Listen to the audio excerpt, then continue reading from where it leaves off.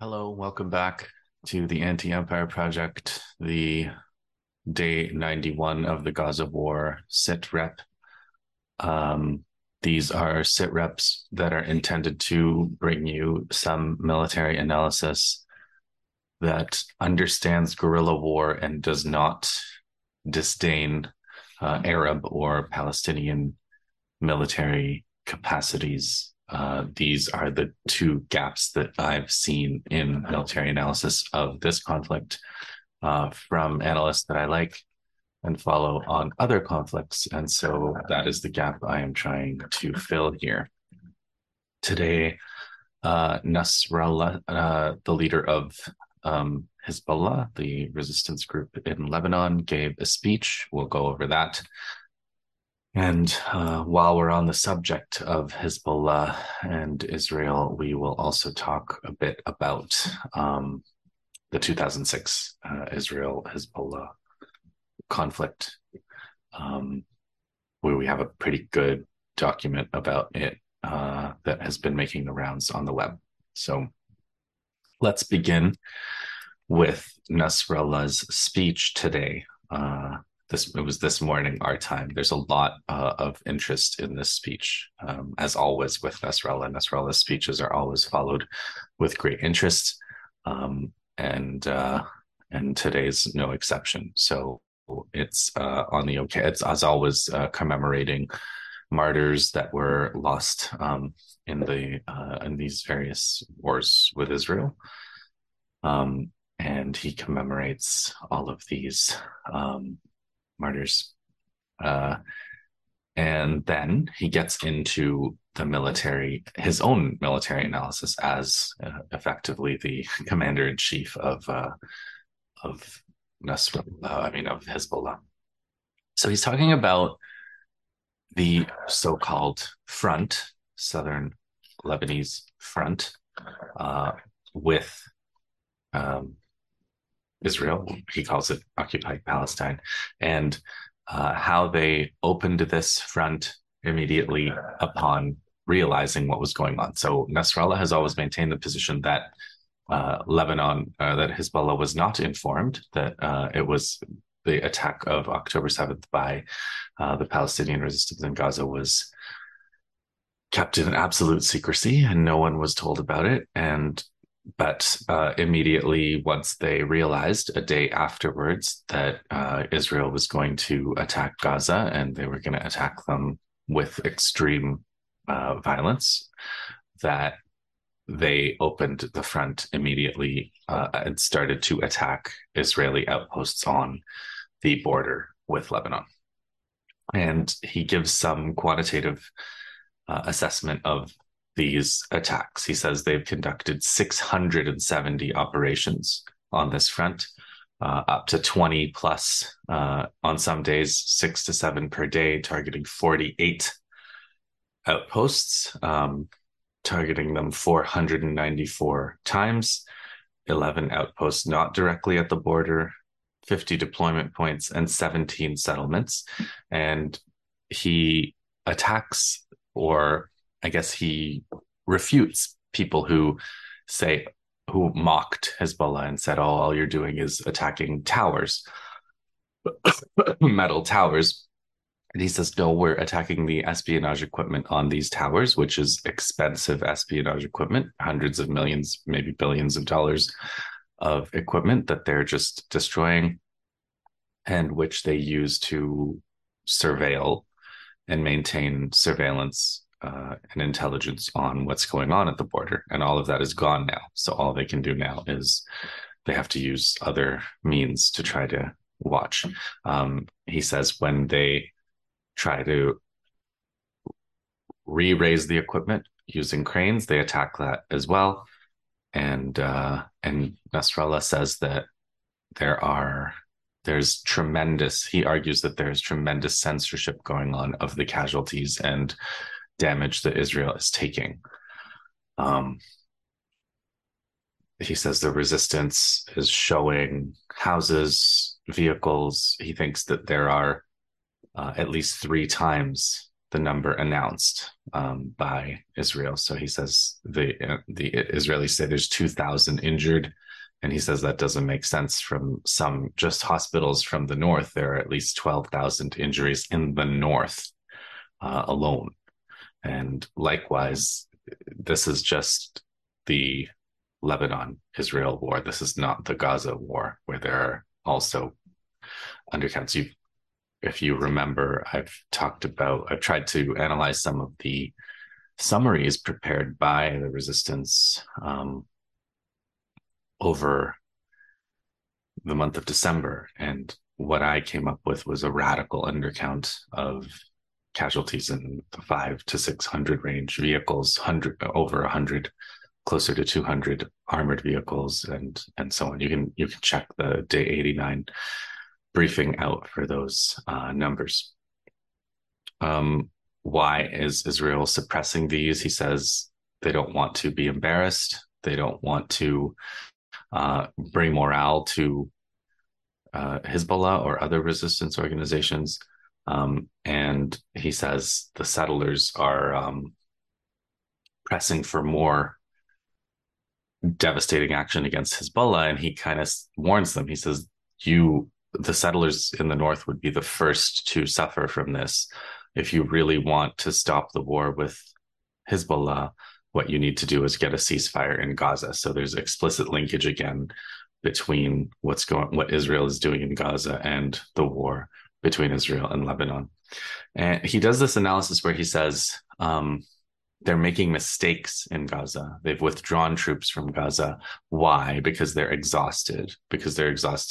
And they can't do the kind of rotation of troops that they would have done to get fresh troops, because their troops are all tied up on the northern front. He also described in some detail what it means to tie up the troops on the northern front. And it's very interesting what he says here, because he says they have to stay at the border posts, and despite getting hit, and they can hit back, of course, and that's why Hezbollah has lost also 100, I think more than 100 Hezbollah fighters have also lost their lives over the course of the past 3 months. But he says they have to stay there, because if they withdraw from the border altogether, he says basically Hezbollah, they're worried that we could enter into their borders. We could cross the border and come. And he said that could happen, and that could still happen. So he also leaves that kind of ambiguity. But he also said several things about opportunity. He said, we have a historic opportunity to take back all of the land that Israel is currently occupying, which includes the so-called Sheba farms, which is Lebanese land that was occupied, that Israel continues to occupy. He also says Iraq has an opportunity to get rid of the American occupation once and for all. They don't need the Americans to fight ISIS. He says ISIS is an American creation, and he points to the recent bombing of Iran as yet another example of ISIS popping up to do an operation that happens to fulfill the objectives of the US and Israel, and then disappearing again. A lot of praise for Yemen in Nasrallah's speech. He says people mocked Yemen's use of drones and firing of missiles that were simply shot down, and then Yemen took over the Galaxy Leader and extended their operations to the Red Sea, and that silenced all of the critics who said they're doing things that are ineffective. He says now Yemen is sending this message to the US, to Biden and Blinken and everybody else. And it's a warning as well that if they decide to try to attack Yemen, that's also not going to make the problem go away because, and that's correct. Yemen had been under attack from 2015, continuous bombardment and siege by Saudi Arabia and Saudi Arabia is not an independent military. Saudi Arabia's planes, Saudi Arabia's bombs, Saudi Arabia's, I mean, everything is supplied by the US and West. In fact, there's a Canadian angle. Some of the armored vehicles were made in Canada. There's a very big contract that Canada had with Saudi Arabia, and the vehicles did end up in Yemen. Not all of them survived, but they survived that. They defeated that war. They won a ceasefire by threatening with their increasingly advanced drones and missiles the Saudi oil infrastructure. And now they're conducting these offensive operations to try to stop Israel from continuing its genocide in Gaza. So Nasrallah praises them. He praises he praises the resistance, and he talks a bit more about Yemen. I want to also talk about Amal Saad. She wrote an article in the Guardian about just following the speech. It's called. I'll just show you a screenshot here of Amal Saad's thing. Israel is pushing Hezbollah to its limits. How it responds will define the future of this war. So she's talking about the assassination of Saleh al-Aruri the other day, and how Nasrallah said that there will be an answer. He said, and it's she's a very, very good authority on Nasrallah and the kinds of calculations they make. She says Hezbollah could paralyze civilian life across Israel and cause much devastation in an upcoming war. Nasrallah said hundreds of thousands of fighters from these allied countries would expand and deepen their involvement in the Great War, including Yemen. Yemen's got soldiers signing up. And he said, Hezbollah's, she finishes with this analysis. She says Hezbollah's ideal scenario is to return to the post-October 8th rules of engagement defined by tit-for-tat skirmishes along the border, which would require that Israel absorb its response and de-escalate. Beyond that, its ultimate objective is for a ceasefire to take hold. Both of these aims depend on whether or not Israel, which is incapable of confronting Hezbollah on its own, seeking to draw the US into a full-blown war. Should that be the case, the US remains the linchpin that will determine if and how this war will escalate. So because Israel can't beat Hezbollah on their own and can't beat Iran on their own, trying to escalate with both is maybe an attempt to lose so badly that the US then has to trigger their response and then have this huge regional war, which, out of the chaos of which, maybe they're hoping they win. This is not a sane and rational calculation, but I'd say we are well past that point in terms of the way Israel is thinking and behaving right now. So now I want to talk to you about the last thing for tonight is an analysis of the previous big Hezbollah-Israel war. And there's an American, it's like a student paper, I guess, occasional paper by an American at Fort Leavenworth, the Long War Series occasional paper. We Were Caught Unprepared, the 2006 Hezbollah-Israel War. And there's a lot in this paper that's of interest. Just to say what do we know about Matt Matthews? I don't know how much we know. I think must be his thesis or a series paper. It has a feel of a thesis as someone who's read a lot of theses. It has that kind of gives that kind of energy to me. So let's get into this. There's a historical section and then a description of Hezbollah's doctrine and the way that they set out their forces to fight Israel in a confrontation in which they didn't exactly know that Israel was going to invade in 2006, but they knew Israel was going to invade again. They know Israel's nature, and they know that Israel is eventually going to invade Lebanon again and again and again, just the same as they're going to attack Gaza again and again and again, as long as the political dispensation and the ideology of Zionism remains. That is how they have done things since 1948. So Hezbollah's idea is Israel has an incredible air force. They're capable of destroying Lebanon from the air. And there's no anti-aircraft, as we've talked about before, is very complicated. It's very difficult for a non-state actor. It's not easy for a state actor because it's not just missiles, it's also radars. The radars can be identified. So you have to have layers of air defense, and it's just incredibly expensive and very difficult to do.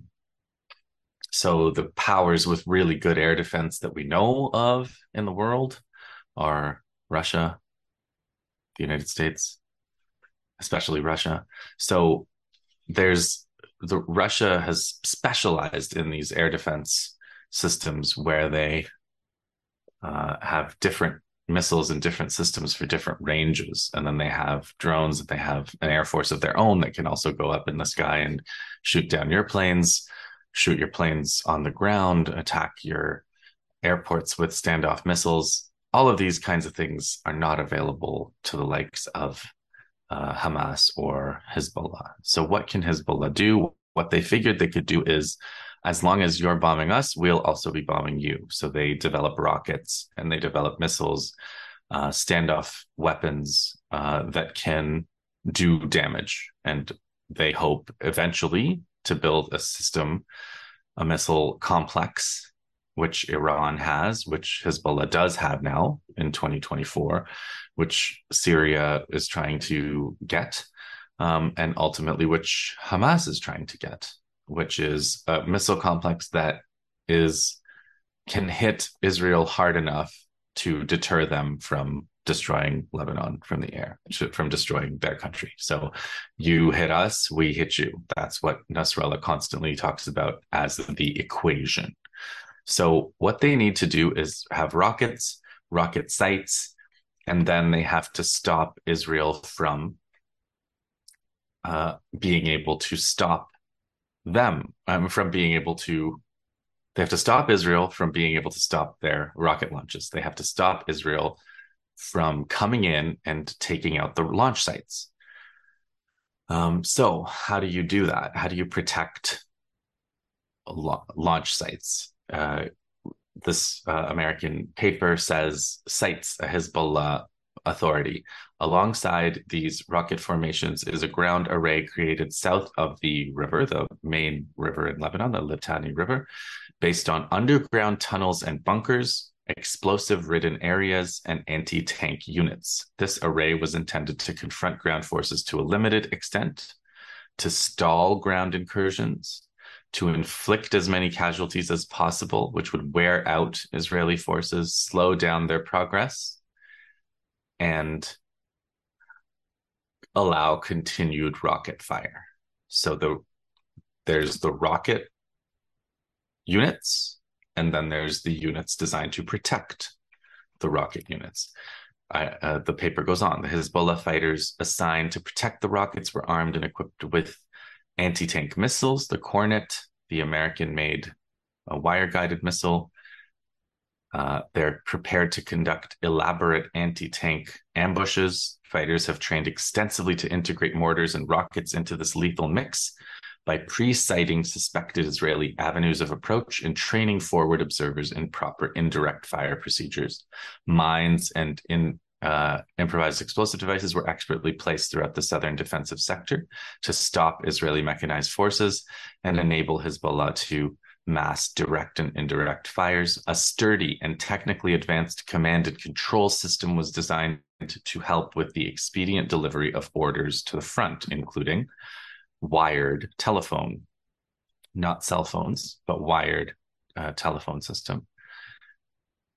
Evidence also suggests that Hezbollah's military commanders plan to keep firm operational control over their rocket units while giving tactical leeway to their ground troops. The supplies were secreted in well-fortified bunkers and entrenchments designed to withstand blistering IDF precision firepower. So that's the whole system laid out right there. And it's not, I would say the concept is not that different from what we're seeing the Palestinian resistance doing in Gaza. They have rockets that they're launching. They have ground forces designed to ambush and destroy the armored assaults that from the Israeli ground incursion, wear them down, inflict casualties on them. So a little bit about what was called in 2006 the new model. Quoting Nasrallah, the resistance withstood the attack and fought back. It did not wage a guerrilla war. It was not a regular army, but it was not a guerrilla in the traditional sense. It was something in between. This is the new model. And the American author of this paper says it suggests that Hezbollah studied the Viet Cong as an inspiration for establishing an advanced tunnel network extending through the main avenues of approach. So it's a simple, inspired doctrine.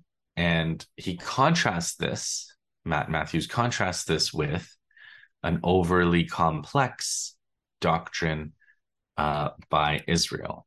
So Israel, he says, has a proliferation of concepts, systemic operational design, effects-based operations, and he calls these an amorphous body of thought where you can target key command and control, logistics, transportation capabilities whose destruction will render the enemy incapable of employing his forces and unable to accomplish his military objectives. So you work to, you don't worry about bashing the soldiers on the front line. You leap over that front line. You skip that process. You induce a kind of psychological defeat into the enemy so that he just can't operate anymore.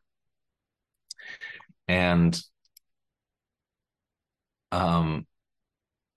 the SOD concept was systemic operational design, and he's very critical of systemic operational design. There's a philosopher named Navi, an Israeli philosopher named Nave, who says, imagine you see a road, you see a room, you think of it as a negative place instead of a positive place. It's like a worm that eats itself its way forward. And he kind of mocks this. He says, for the IDF, the problem with the SOD was the new terminology and methodology. Not every officer in the IDF had the time or inclination to study postmodern French philosophy. It was questionable whether the majority of officers would be able to grasp the design. Many thought of it as elitist. Many others could not understand why the old system was being replaced by one that few could understand. Okay, I think that this is a little overstated.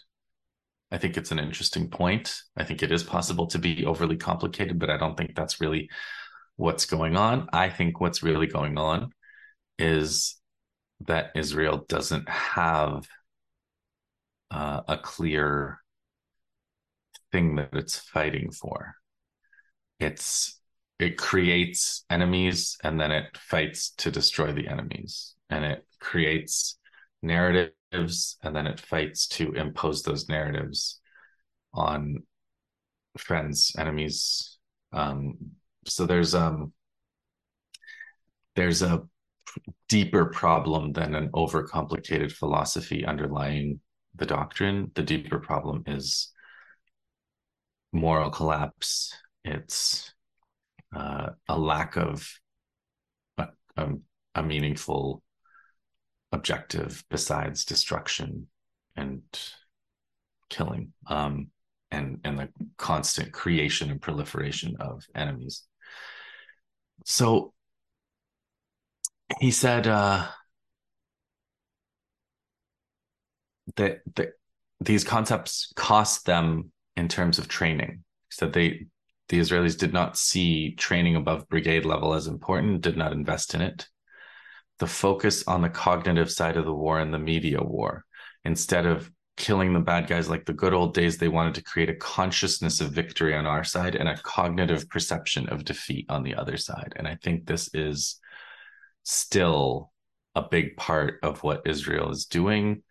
And I also think it's a big part of what the limits of what they're coming up against, because you can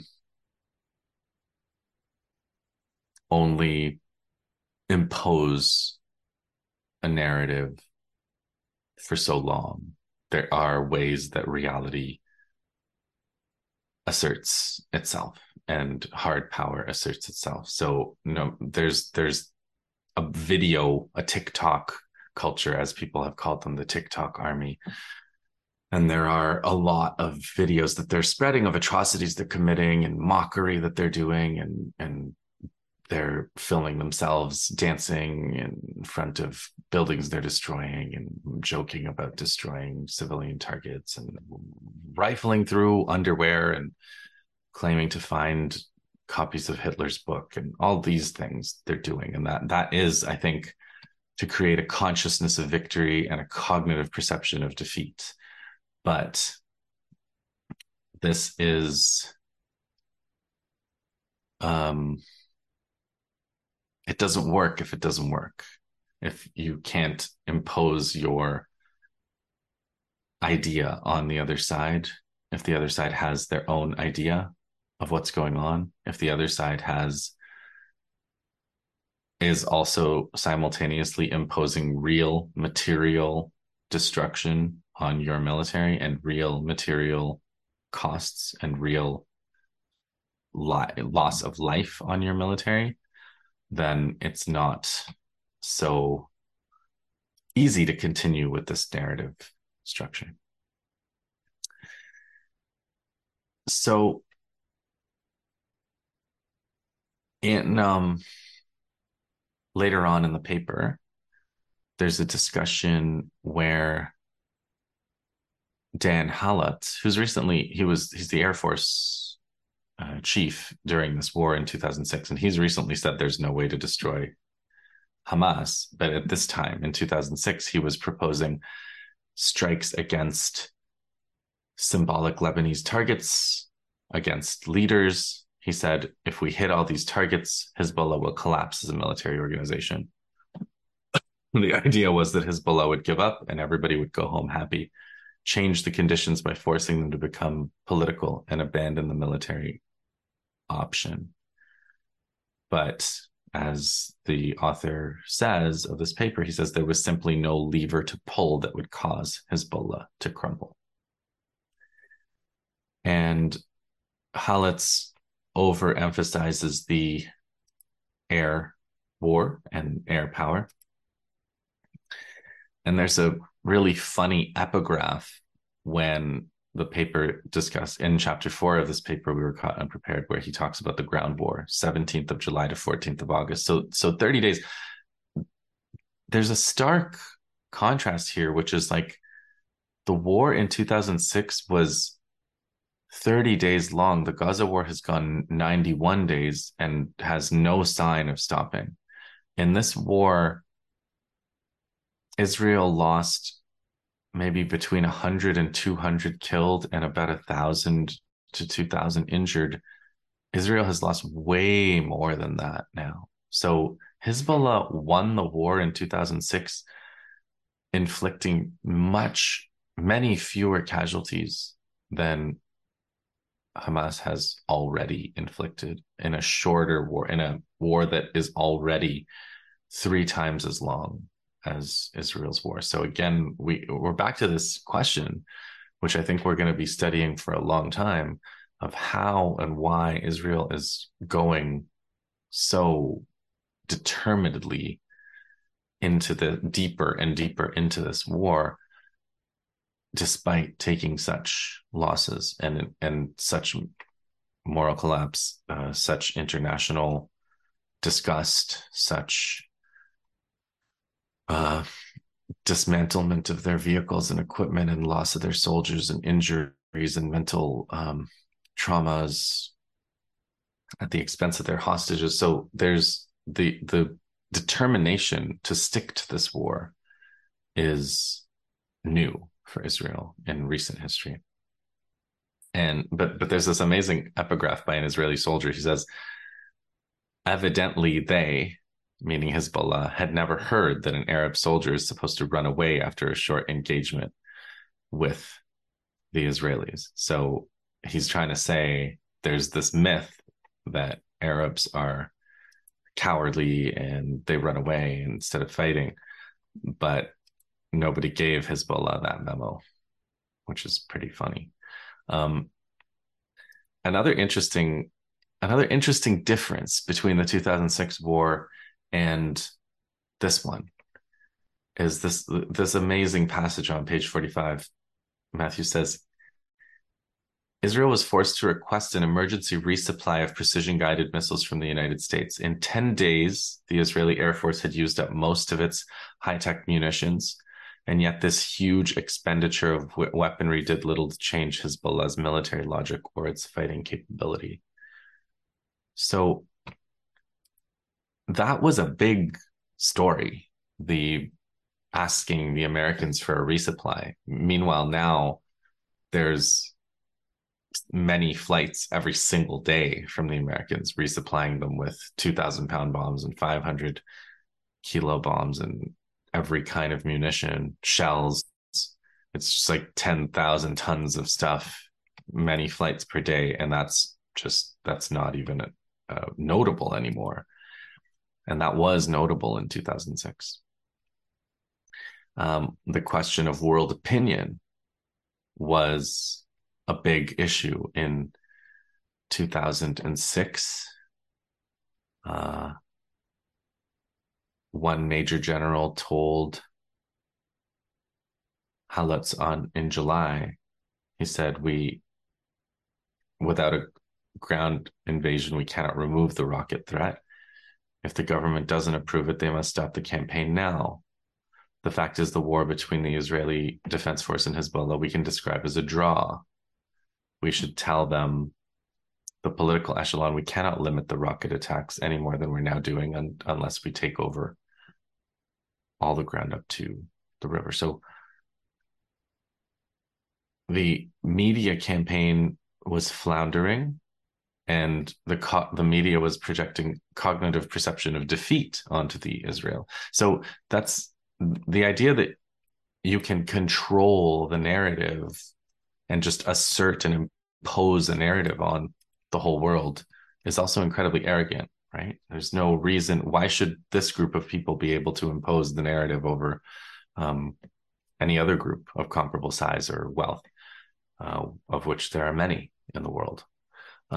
So this is another difference, and there's yet another one. There's a discussion of the reserves, and the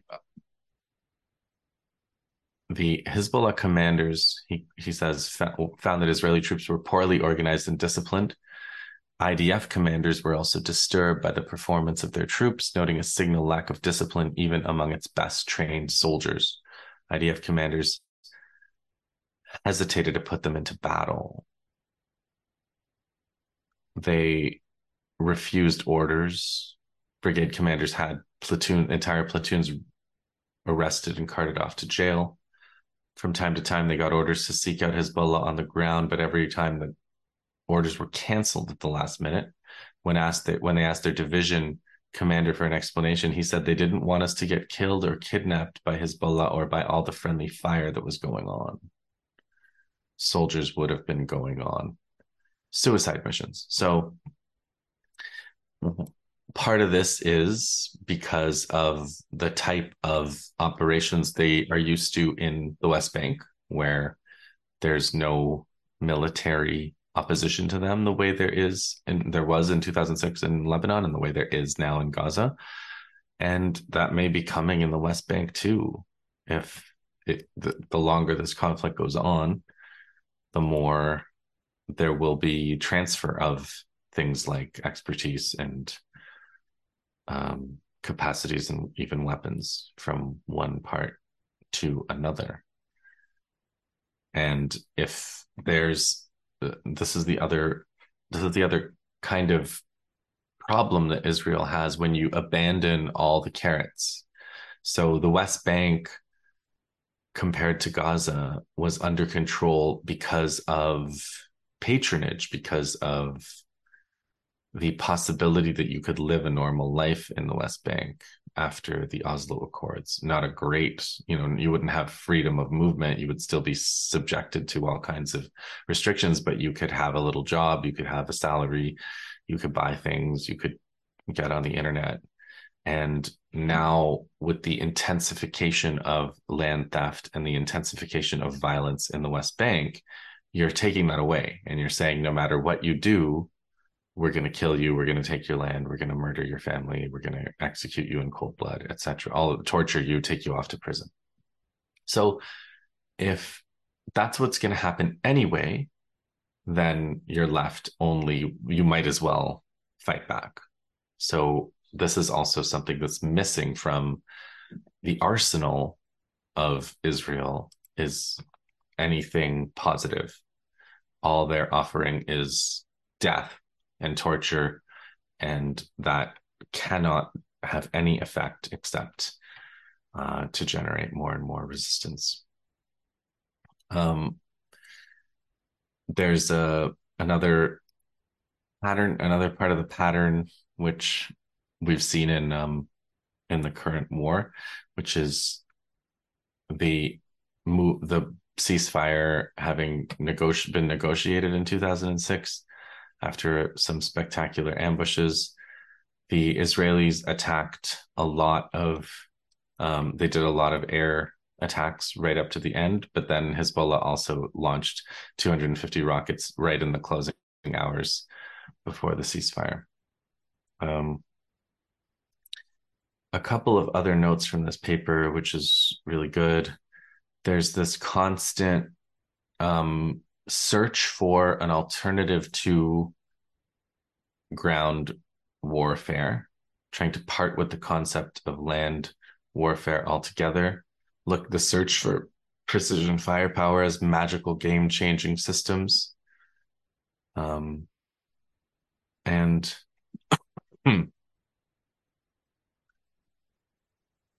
the false confidence in the abilities of advanced weapon systems, the divorce from reality. And the philosopher, this Nave, he says something really insightful actually here. He says, the author says, years of counterinsurgency operations had diminished the Israeli military's conventional war fighting capabilities. The IDF was completely dismayed to find that its land forces could not conduct a successful ground campaign in southern Lebanon. Although Nave was highly criticized, his observations are astute and timely. The IDF fell in love with what it was doing with the Palestinians. In fact, it became addictive. When you fight a war against a rival who's by all means inferior to you, you may lose a guy here or there, but you're in total control. It's nice. You can pretend you fight the war, and it's really not a dangerous war. I remember talking to 5 brigade commanders. I asked them if they had an idea of what it meant to go into battle against a Syrian division. Did they have in mind what a barrage of 10 Syrian artillery battalions looked like? And Syria, of course, is destroyed still, remains destroyed by the proxy war since 2011. But Syria is definitely part of the axis of resistance and is a major ally of Hezbollah, Hamas, etc., especially since they patched things up following the Syrian civil war and following 2014-15. So these are all really interesting. There's one other thing I wanted to talk about in this report, which is like it's called the 13 Principles of War. Hezbollah develops 13 Principles of War. And this is really interesting. And I think that Israel adapted to this to some extent, and Hezbollah has adapted to the adaptation. So this is a 1985 Hezbollah's 13 Principles of War. Avoid the strong, attack the weak. Protecting our fighters is more important than causing enemy casualties. Strike only when success is assured. If you are spotted, you have failed. Don't get into a set piece battle. Be patient. Keep moving. Keep the enemy on constant alert. The road to great victory passes through thousands of small victories. Keep up the morale. Avoid notions of the enemy's superiority. The media has innumerable guns whose hits are like bullets. The population is a treasure. Nurture it, hurt the enemy, and stop before he abandons restraint. So I think especially number 13, stop before he abandons restraint. I think Israel has gone out of their way to show that they have no restraint. They will not be restrained. Nothing can restrain them. And that's now why they're in trouble, for what it's worth, at the International Court of Justice for genocide, because they've been so determined to prove that they have no restraint. And I'm not sure how that's going to work out for them in the medium term. But if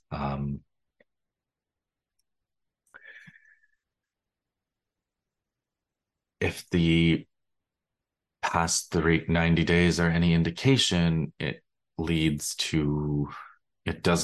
certainly does not lead to a quick victory.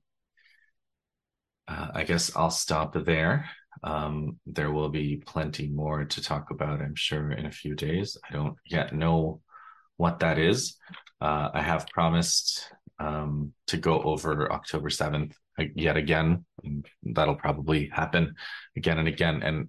And I think that the notion of abandoning restraint, the notion of Israel as a casualty-averse army, and trying to change that story, trying to show Israel's opponents that they're not casualty averse, that they're willing to take casualties, that they're willing to kill their own people even if necessary. I think that's also part of what Israel sees as, or what Israelis see as, their adaptation this time around. And I don't know, but I think this is also getting them into additional difficulties militarily. And so we'll get into that in the next sit rep. As always, please like and share and all that stuff.